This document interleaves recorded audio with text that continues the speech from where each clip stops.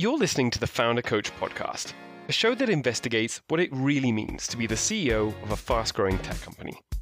My name's Dave Bailey, and I coach founders that raise capital from the world's top venture funds to fuel their business. And I'm sitting down with CEOs to talk about their experiences, the challenges they face, and the lessons they've learned, or are learning right now. Hello, everybody. Now, in today's episode, we're joined by a powerhouse CEO who just raised $12 million from Notion Capital to grow his SaaS venture, Acin. Paul Ford, welcome to the show. Hi, Dave. It's a pleasure to be here. Thank you for having me. Well, it's great to have you. Before we jump into Acin and the round, we'd been talking previously about your time as an army officer in the Royal Engineers. I'm curious to start there because you obviously did a lot of training there. And I wonder how that's helped your ability to lead tech companies and if there were any disadvantages as well. You know, the military, particularly as an officer, is all about leadership. As a young 20-something-year-old, you're thrust into running a troop, in my case, of 30 or 40 people. And I think that kind of training, that kind of discipline of leadership, that's the default setting that I have. And I think that's very useful when it comes to a startup where you need to lead from the front, but you also need to be resilient. The military is very good at both selecting and training for resilience.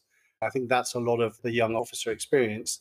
Things don't always go right. And so it's kind of how do you react when things don't go right? Do you freeze or do you step up and start to work the problem and solve that? So I find actually I use much more of my military training and experience in the startup mode than my corporate experience in terms of skills and behaviors that you need to exhibit.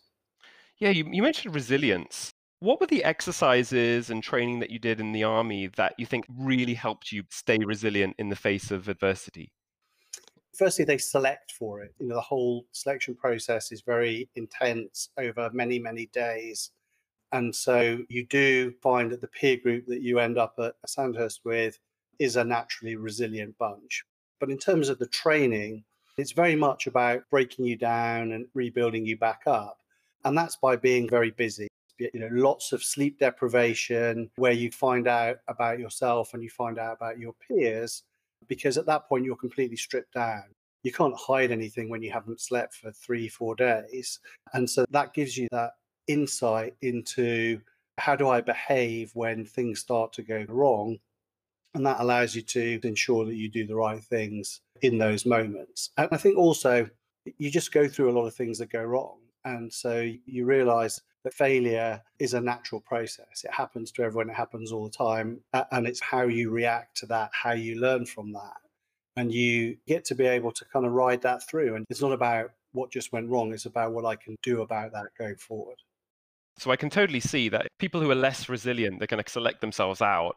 You also mentioned once you get into the training, there's a certain level of sleep deprivation or certain level of stress that you get put through. How does that play out in startups? The thing with a startup is you're operating with imperfect information. You've got an aim, you've got an ambition. That's very much like a military mission in a way. The military doesn't tell you precisely how to do everything. They give you this is broadly how you should do it, and it's for you to interpret. And then along the way, things go wrong. So in a startup, things go wrong all the time, whether that's to the business itself, the people, the product. You have to kind of find feedback loops, because if you let all of those failures and those learning moments build up on you, it can be easy for that to overwhelm you. And actually, the military experience is one where you absorb that and you ride through it. And you know that it's your job as the leader to be the face of that, to take that forward. And it doesn't mean that you don't show vulnerability to the team, but you are the one that keeps the team going, keeps them on track. Yeah, because when I think military, I think command and control, do as you're told.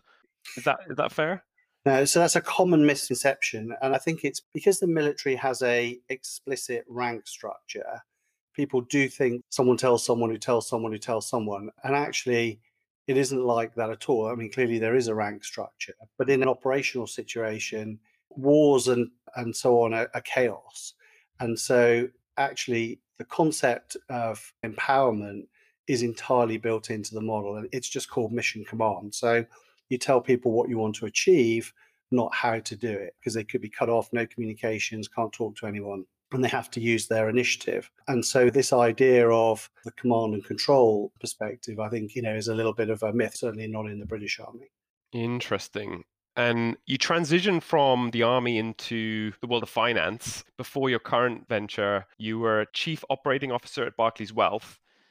How did that experience lead to your current venture? My finance career in big organizations was one where I started building settlement systems in banks and then just started doing bigger and more sophisticated projects, really as a kind of generalist. For me, it was kind of leadership and project management, getting things done inside organizations. And then I did a big reorganization actually when I worked at Credit Suisse, and then ended up as the COO to the then CEO. Then I moved on to Barclays subsequently. It was a great experience, but I wanted to be able to prove to myself that I could go out on my own and build a business without all of that support structure, without that brand behind you. I'd like to start with understanding a bit more about Acin's customer and what it is you do for them. Yeah. Unpack that a little bit. Yeah, so we work with the largest investment banks in the world: Credit Suisse, SocGen, Standard Chartered, pretty much all of the tier one investment banks. And what we do for them is we help them better manage their operational risk. They take three sets of risks principally. One is credit risk, that is, they lend money to counterparties, effectively the oldest type of risk. They take market risk, which is essentially trading risk. And then pretty much everything else is operational risk. And if you look at the capital that regulators insist the bank hold, it's in those three buckets. So you'll see credit risk is broadly the largest capital bucket. Operational risk now actually is the second highest capital element, and market risk is the third. So we've got these three types of risks. And as part of regulation, you need to hold a bucket of capital in case something goes wrong. Correct. So before the last financial crisis in 2008, that capital was primarily held against market risk and credit risk. And post the last financial crisis, regulators then insisted the banks held capital against those operational risks. And operational risks are all the things: internal fraud, external fraud, system failures, process failures. Let's take JP Morgan, for example. 10 years ago, they held zero operational risk capital. Today, they're holding 40 billion of operational risk capital. So it's a big number. And this is a discipline that has grown significantly since 2008, but one which is not as sophisticated as market and credit risk. And really what we're tackling is, how do you do it better? How do you turn operational risk into the same discipline that market and credit risk are? How do financial institutions deal with this without Acin? Is it just a spreadsheet where they have a standard percentage of working capital that has to be put aside, or how does that work? So they face thousands and thousands of risks. Those risks will be catalogued, Mm. and then each risk should have at least one mitigating control. And typically, we'll see those controls in spreadsheets, some in platforms, but it's very fragmented. So you might see within an organization different departments using different methods. It's very difficult for them to interrogate that information. We see lots of duplication. Mm. And also, because there's no connectivity between firms, then you don't have a reference point to work out whether you're missing something or not. It's a human judgment piece. So there's actually very little that an organization can do today to proactively impact that capital number, which when you contrast it with market or credit risk, those are ones that you can dial it up or dial it down depending on how much risk you take. And I'm guessing now Acin is coming in with a standardized way of doing it for different parts of the business. Yeah, that's broadly correct. So the regulators don't mandate what systems you use, and they do mandate that certain things must be done, but they also expect that you ought to be running your business in a safe and controlled way. So there's then a set of rules inside a bank, policies and procedures. And what we do is we allow for differences. We don't ask people to change everything we do, but using our technology and the fact that it's a centralized platform, we can say, yeah, you actually do have everything, where you've got gaps or where you've got duplications. So you're charging for this software as a subscription service. Yeah. So I'm guessing you charge per team, per area. Yeah, today, the way we've broken it down is by business unit with inside an investment bank. So there'll be an FX trading desk, an electronic trading business, cash equities, derivatives, commodities. So a full service investment bank would have about 20 of those businesses. And what we realized early on is that it would take a long time to do a full enterprise sale and say, look, we can do this for the whole of your business. We said, why don't you try it for one business? And so we've seen a lot of initial traction in electronic trading, FX, because those are businesses that had a lot of regulatory scrutiny over the last few years. So we started with that, and then we start to expand out across the enterprise, and we charge that as a subscription unit per business. So we hear a lot about land and expand in SaaS companies, particularly meaningful. I guess that does come from the military to land and expand. Yeah. But you land in the area of greatest need and then use that as a platform to grow. Now, before Acin, you were operating a consulting business. Was this essentially solving the same problem but with humans? Yes, exactly. In 2010, when I set the business up, it was really to work with people running trading desks as a response to the financial crisis. And I saw that they were hard pressed to deal with the kind of new competing priorities around it was tougher to make money. There was a squeeze on structural costs, i.e., people, and a lot more attention from the regulators. So, really, until 2016, we only solved the problem using people, but started to get clients ask us, well, this is all great, but how does everyone else do it? People were curious to know what their peers were doing and were they missing things. The regulators would say to banks, you're not as good as your peer group, but there was a complete asymmetry of information. Regulator sees everybody, you only see yourself. And you stood back from the consulting so that you could focus on the software full time? We thought that we would do both, that you could consult and that you could kind of build a product Mm. at the same time. And I think that is very tempting. You've got something that generates cash. In our case, it was 6, 7, 8 years old. A lot of blood, sweat, and tears had gone into it. But it's also the thing that holds you back because they're very different businesses. So, from a team perspective, different skills, different kind of mindset. Consulting is all about saying yes and figuring out how to do it afterwards. You can fudge it with a relationship. When you're in a product business, you either have it or you don't. You have a roadmap. You can't commit to things that you don't have or don't deliver in the short term. The best advice I got was from a professional friend who said, look, you only have so much time. You can either spend your time focused on the consulting business, which by 2017, 2018 was getting much more competitive. Banks were really slimming down on their consulting spend. And it's a business you have to sell all your revenue from day one of your financial year all over again versus a product business with a recurring revenue stream. And he said to me, you can either spend all your time on that and killing yourself to at least stand still and stay there. Or it seems to me your passion is in building out this kind of next phase.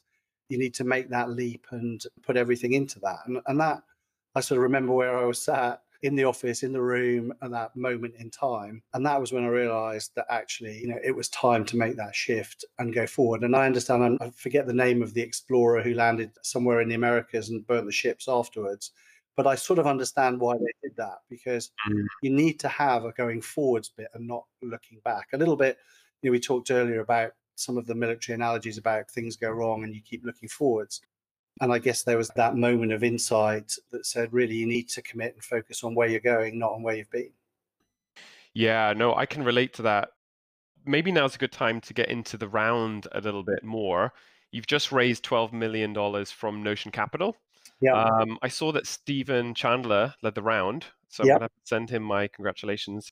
Why now? Why did you decide to raise now? So we'd raised a sort of seed round at the end of 18 and then at the end of 19 from a number of industry grandees and high profile individuals, which had helped us to develop the product to the next level. Hmm. We had 8 banks signed up at the beginning of this year. We had product market fit. We had the core team in place, and we needed to do a lot more around building the product out and getting ready for that kind of go to market fit stage to be able to scale. And our hypothesis actually on the round was that it was going to be a consortium of our client banks and others that were going to lead the round. Actually, the round was co-led by Fitch, the ratings agency, Fitch Venture. Mm, And so we thought that it was going to be banks plus Fitch. And then when we went out into the market, it actually coincided with the onset of the pandemic. And so what we saw was the banks started to get distracted because they were reconfiguring themselves and reacting to the pandemic. But actually, very quickly, the VC firms got into, okay, where are the opportunities in the market? So the hypothesis then changed to this is a VC led round with Fitch co leading. got you. So you're getting into the venture capital game. So I'm guessing to raise a Series A in 2020, you've got MRR over 100K per month. You don't have to give me the exact number, but sort of 100 to 300K. Yes. Yeah. We're in that zone. Yeah. How much harder was it to raise the Series A compared to that original seed round? I mean, the seed round was reasonably straightforward in that through broadly my personal network and some of the network of the senior team, we knew a bunch of people. So it was lots of meetings. People would get it very quickly and kind of make decisions. So, we raised just over 2 million, but with an average investment size of about £100,000. So it was a smaller number of experienced investors with higher ticket sizes, Mhm. and many of whom we knew and knew by reputation. And obviously they were EIS investments. And I think the thing that we found straightforward is we were talking to people who were in the industry. We spoke the same language. We as Mm, a team talk the language of banks. When it came to the VC round, the thing that I realized quite quickly is we didn't speak VC at all. I didn't understand the language. And every industry has its quirks. Finance is probably the worst for it. But the military has the whole lingo and language that would be opaque to the outside. And so it took me a long time to really get up to speed with the language, what was important, how people thought about that. And I continue to learn now. I mean, it's cringeworthy how naive we were in that time. yeah, because I think it's easy to think that venture capitalists speak like bankers, whether it's your TAM and your unit economics or pre and post money, all of those concepts, they're really quite specific to venture, aren't they? Yeah, they really are. And you can start to scratch the surface on some of them, but you realize that VCs see so many companies, their own portfolios, they see so many people looking at them. So they've got a language and a kind of calibration. And then when you're new into it, and we haven't done all this sort of stuff before, so we were experienced and naive all at the same time. You would look at some of these things from a TAM perspective. We would do calculations in the way people would think about it from a bank perspective, and yet the numbers we would come out with wouldn't look attractive to a VC because they're looking at it from a different way. Right. And once we started to realize how it worked, and then we could reframe what we were doing. Well, can you unpack that? What was the way you did it that would be the banking way, and what was the way that translated with VCs? Yeah, so on the TAM, we said, look, how many banks are out there? What are they going to pay us? So we built this bottom up piece. I'll interrupt just to say TAM is total addressable market. Yeah, exactly. And so we looked at this bottom up and then came to what we thought was a big number, and about 1.5 billion. We could get 20% of that market, then actually that's a pretty good outcome. That just didn't get people excited.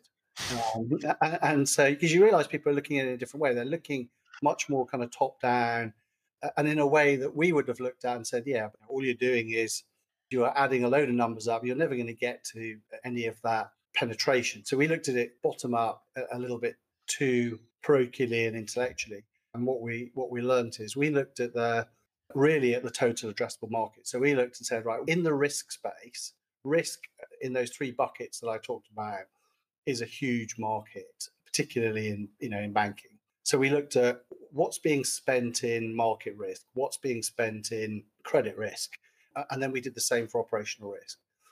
And what we discovered then was that the market was tens of billions across all of these, but you could see the characteristics where market and credit risk was mostly software data and a small amount of professional services. On the operational risk side, the Mm, professional services was a huge number, 5 to 10 billion, and the software and the data was much smaller. And then those VCs would look at that and say, okay, I see what you're doing now. This is a transfer of value. Right. And I think that was the bit that unlocked that for us. So my response to that was, yeah, exactly. That's what I've been telling you. It's run by people and we're going to automate it. But we Right. just, we hadn't got the language right. We were talking, but it wasn't getting through. Once we learned that dialect, then it unlocked it. Yeah. So just to underline this, when I'm coaching founders who are going through their Series A or Series B, I actually recommend them do the bottom-up calculation and figure out on a granular level how they actually capture market and capture value. I think the point here is when you're speaking with a VC, they want to understand how things are moving over time. If we can see actually there's a value shift from people into data. And so this is a long-term shift so that Yeah, all of the money is switching direction. yeah, That's yeah. super interesting. So every fundraising round is a journey. What was it like at the bottom of that journey? And what was the turning point? The bottom of the journey was in April, we were in lockdown as a country. I spent all my days talking to my screen, pitching people. And again, because we didn't understand the VC market, not really reading the signals, that the kind of, yeah, that's interesting. I'll come back to you, taking that as a positive. Whereas I now know that we either don't understand it or it's not for us. When someone's interested because they won't let you go. And so that shifted for us really in May, I think, because we shifted the way we thought about the TAM, and Mm, we led with a demo of the platform because we were trying to convince people of the problem, how we solved it for something that they didn't experience every day. And I talked less in detail and explaining what we did. We let the software do that. right. And then I think the thing that really shifted it was the TAM piece so that you could see that it's a transfer of value. And then things just turned. We found that there was a lot more interest at a lot deeper level. So we then ended up pitching to several partner groups and got our first term sheets. Yeah, nice. So a couple of themes. The show don't tell piece, which is really important when you're dealing with software. It's so hard to describe in words when video or an image can do better. But also that narrative piece around this isn't just about the current market. The world is changing and actually now's the time to act. I like it. Okay, so we're going to take a quick break. When we come back, Paul and I are going to be talking about one of his biggest challenges as a leader. You're not going to want to miss this. So we'll be right back. Welcome back. We're joined by Paul Ford, CEO of Acin. You can find more on acin.com. Actually, that's an awesome four-letter domain name. How did you get your hands on it? Well, when we decided to rebrand, we just checked it out and it had been taken, but it was available for purchase. And I think it cost us about £8,000. So uh, No, we were no. super fortunate to be able to get it. Yeah. You got a four-letter domain name it would have been what, 2018, 2017, 2018. for 8,000 Yeah. pounds. Yeah. Was this some sort of military mind trick? How No, did you do no, it? no. I forget who we bought it through, whether it was Network Solutions or GoDaddy, but someone bought it. We put a bid in for it and we got it. I think it probably helped that we weren't using Acin branding anywhere at that stage. There was nothing for someone to look at and say, how badly do these guys want it? It's funny because in our previous business, Antura, we tried to buy Antura.com and we bid 15,000 for it. Then the price went up to 20,000 instantly and we ended up leaving it. But yeah, £8,000. Wow. Well done. That's very good. Now, I guess you've been working on this business in one form or another for about 10 years. Yeah. And I wanted to ask you candidly, what are some of the things you still struggle with as a CEO?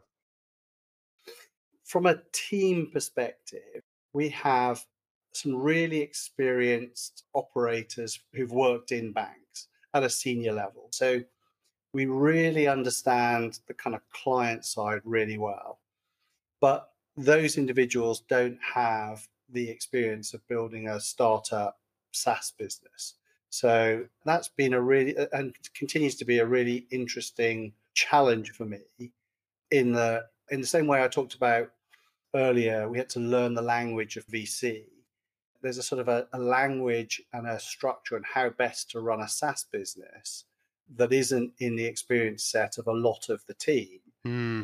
But yet, our industry credibility and our ability to engage and get traction with our clients and our prospective clients is embedded in that experience. A big part of our brand is that we're not a couple of 25-year-olds in a garage building stuff. People know that we understand the industry, and it's balancing this tendency for people to hire those that they're familiar with. And what they're familiar and comfortable with is people that have worked in banks, and less familiar with people that have worked in startups who understand the journey of where we are we were 20 people when we closed the round, we're now 30 people as we go through that. So it's really balancing that SaaS operating model with the client understanding and the kind of team where Mm.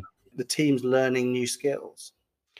What's interesting about the way you framed the problem was you hinted that there was a cultural element to this, but you framed it in terms of language, that there was a language of SaaS, there's a language that you speak with your clients.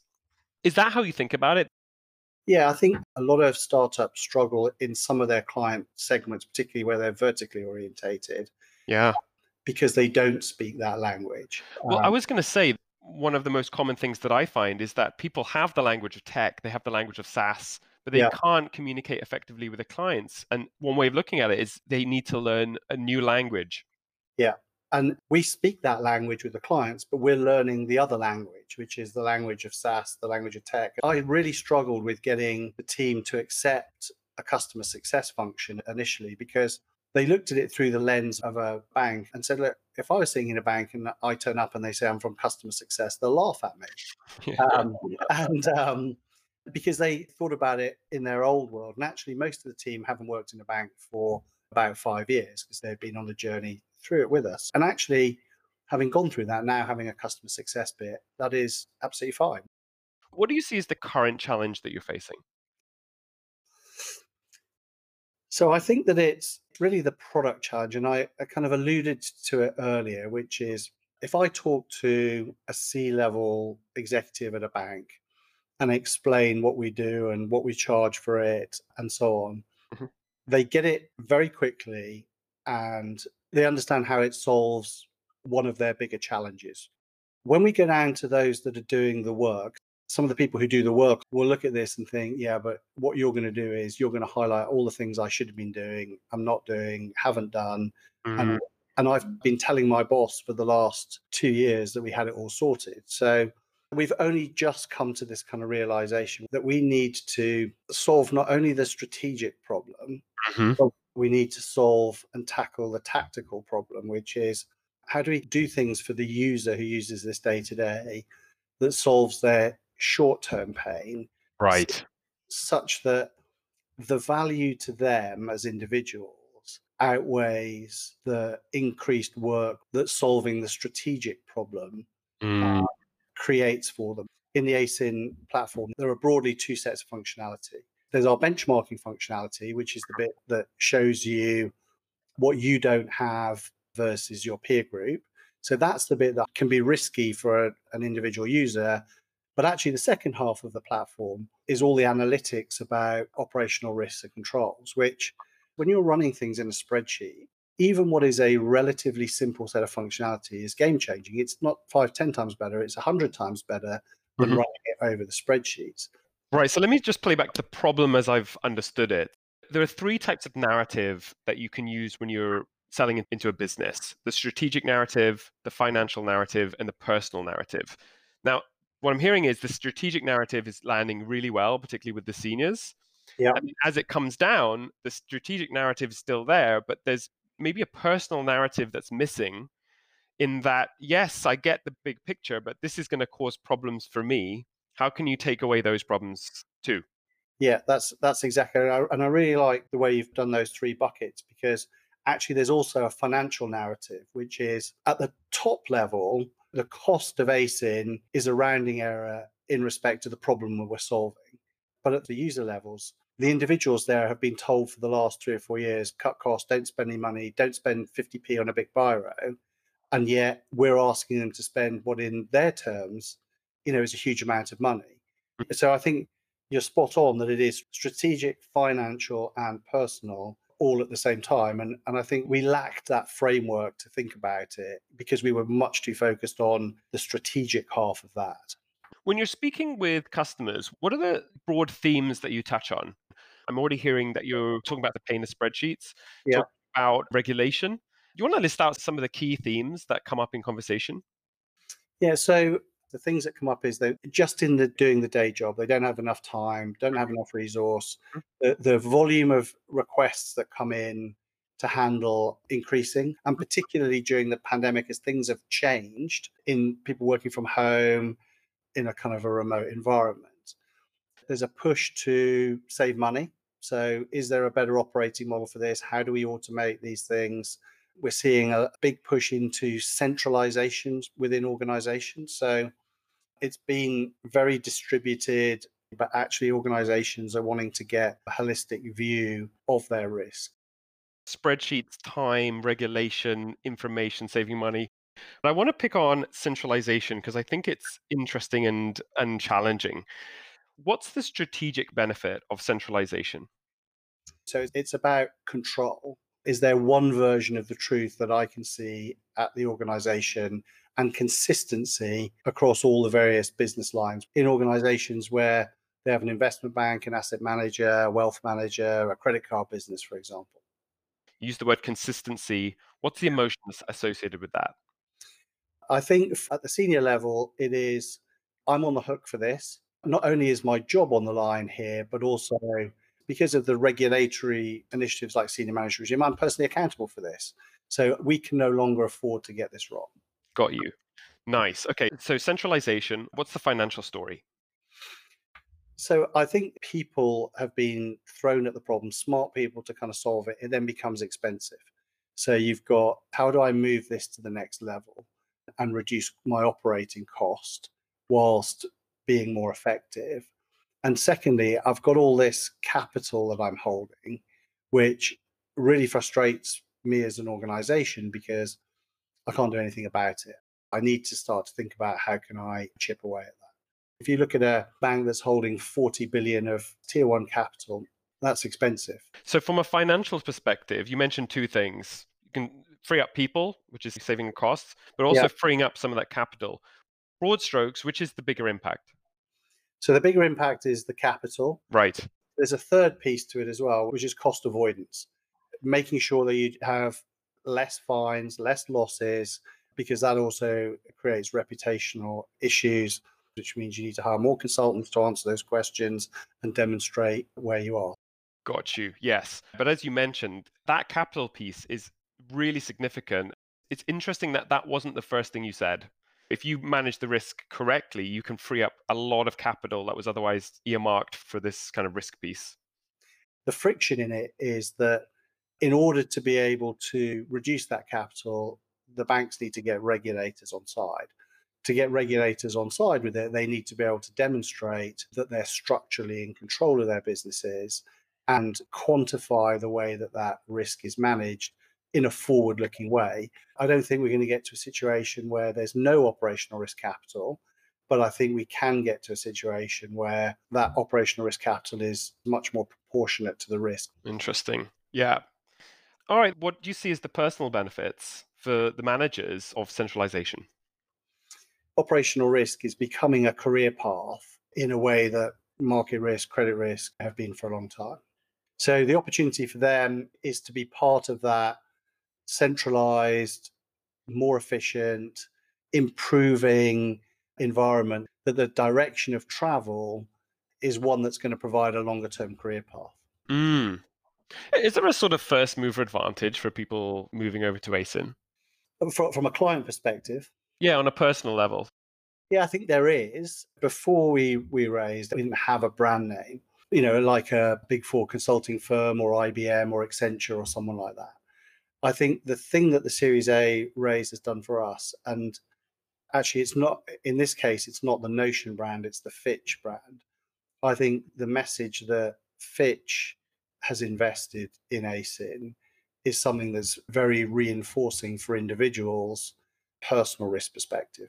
It requires a kind of a hero to take us on and champion it. And what we want is those heroes within organizations. Got you. So what I'm seeing a lot with SaaS sales is this idea of data-driven sales conversations. And so if you can imagine a matrix where on the top columns you've got strategic, financial, and personal, and then in the rows you've got your different themes. So use of spreadsheets, time, centralization, saving money. You can start to build up a grid of all these different narratives that might work. And then as you build out the sales team, you can then collect data. Which of these narratives are resonating most? And then think about sequencing. What is the right sequencing for the right individual, depending on the part of the business? Yeah, I think that's a really good way to think about it, because I think if we use a matrix like that, but apply it to the audiences, it's about what you dial up and what you dial down. And I think you're right. There's another dimension, which is there are some banks who are kind of bigger, more sophisticated. They're much more focused on the strategic angles to this. There are other organizations that might be of similar size or are just less sophisticated at this stage, who are much more concerned about the tactical. I need to close gaps. I need to make sure there's less issues. So there's almost a kind of three-dimensional piece to it. So I think the matrix, as you described, and then depending on where an organization is in their maturity, might also be another way for us to think about it. Totally. And there's different ways you can structure it. Particularly the consumer companies will focus on emotions as well. Which emotion will resonate most in that particular narrative? What's becoming clearer the more you speak about this? I think it's about what language and dialect do we speak to whom when, whether that's how we're pitching to people who are users of the product, to the seniors of the product, to VCs. And there isn't one overall language. We need to be multilingual without somehow losing the authenticity, so that we don't speak with two tongues. I don't think it's limited to just the VC tech bit. I think that was much more obvious because of the fact that we just didn't speak it at all. It's like being somewhere that doesn't speak any English. We needed to learn that. I think at the client, we know enough to get by. I think it's less actually a language. I think it's more about the dialect of it. Yeah. You know, my wife is Brazilian. She's fascinated with the way British people express themselves. And I think there's some viral meme that's going around where it has a translation between what English people say and what they mean. So a Yeah, good yeah, example is quite good means awesome, yeah. fairly good means awful. I wonder whether there's an onboarding process where you have the banking way to say something and the tech way to say something, just to acknowledge that there is different languages at play. I think it's really interesting. And I think it feels to me there's quite a lot of work that we need to do to unpack that. About 2 weeks ago, we had a workshop with a guy that I'd actually met. I'd been to one of his business development breakfasts in February. And he markets what he does as brand strategy. But actually, his session was all about alignment, a vision of what we do, why we do it with clients. And it was brilliant because it created a common language around what we do. And it wasn't a new language in the same way we're referring to a kind of VC tech or a new dialect with clients. It was just, we're all looking at the same thing, but we think about it in different ways and we describe it in different ways. And I think we've got some unpacking of this language piece, both on the VC tech piece, which some need, but it'd be good for the whole firm to do that. And then similarly on the dialect with clients. Yeah. And I'm so glad you brought up that story because when you think about how do you learn a language, well, the answer is you have to go to a language school. You can pick it up slowly in the same way a child will pick up from their parents, but that takes a few years, right? Yeah, And yeah, my first business, like 12 years ago, we had some real problems in tech. None of us were really trained in agile. We were basically doing waterfall development. And I hired an agile trainer to come in and speak to the whole tech team. I was actually, like most founders, pretty tight fisted. I said, look, we're going to get a trainer in the whole company. There was about 30 of us at the time. We're going to take this agile training. And it was one of the most transformative things I did. And it's not just about the process and the skills that were trained, it was about the language, certain ways of defining things, certain terms that then became part of the fabric of the company. The link between language and training is really strong. Okay, we're going to take one more quick break. When we come back, Paul is going to tell us exactly what he's going to do next in order to tackle this language problem. So stay tuned. Okay, we're back. So, Paul, we've talked a little bit about the difference between internal and external language, senior and junior language. What is your next step? So the thing that I've got from this is firstly that realization that there's something here that we need to address. I know what the kind of root of the problem is now. What I'm going to do next is I'm going to talk to the leadership team about that and highlight those various challenges that we're seeing and draw it back to this is a kind of a language challenge. We've actually been doing some work recently on personality types, so the Jungian analytics, the red, yellow, green, blue.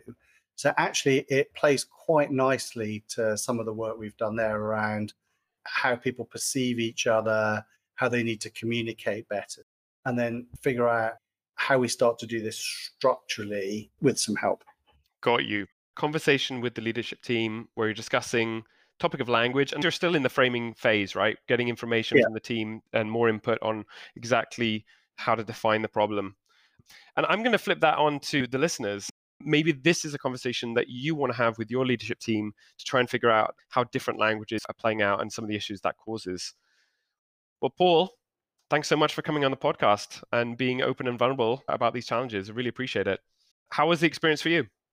I would just like to say thank you to you, Dave. I've learned something from this that I didn't expect to, and I think I've got a framework to take that forward. So thank you very much for having me and for your time in doing that. Oh, shucks. Well, if any of you listeners are interested in joining a rocket ship that has a powerhouse CEO at the helm, and you happen to be a data engineer, maybe you work in customer success or you're a product manager, go ahead and visit acin.com. You can learn more. And I'm also going to link to them on the show notes, which you'll find at davebailey.com/podcast.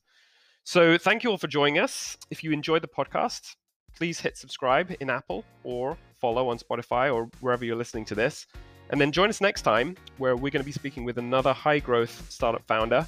And until then, stay healthy. Catch you soon.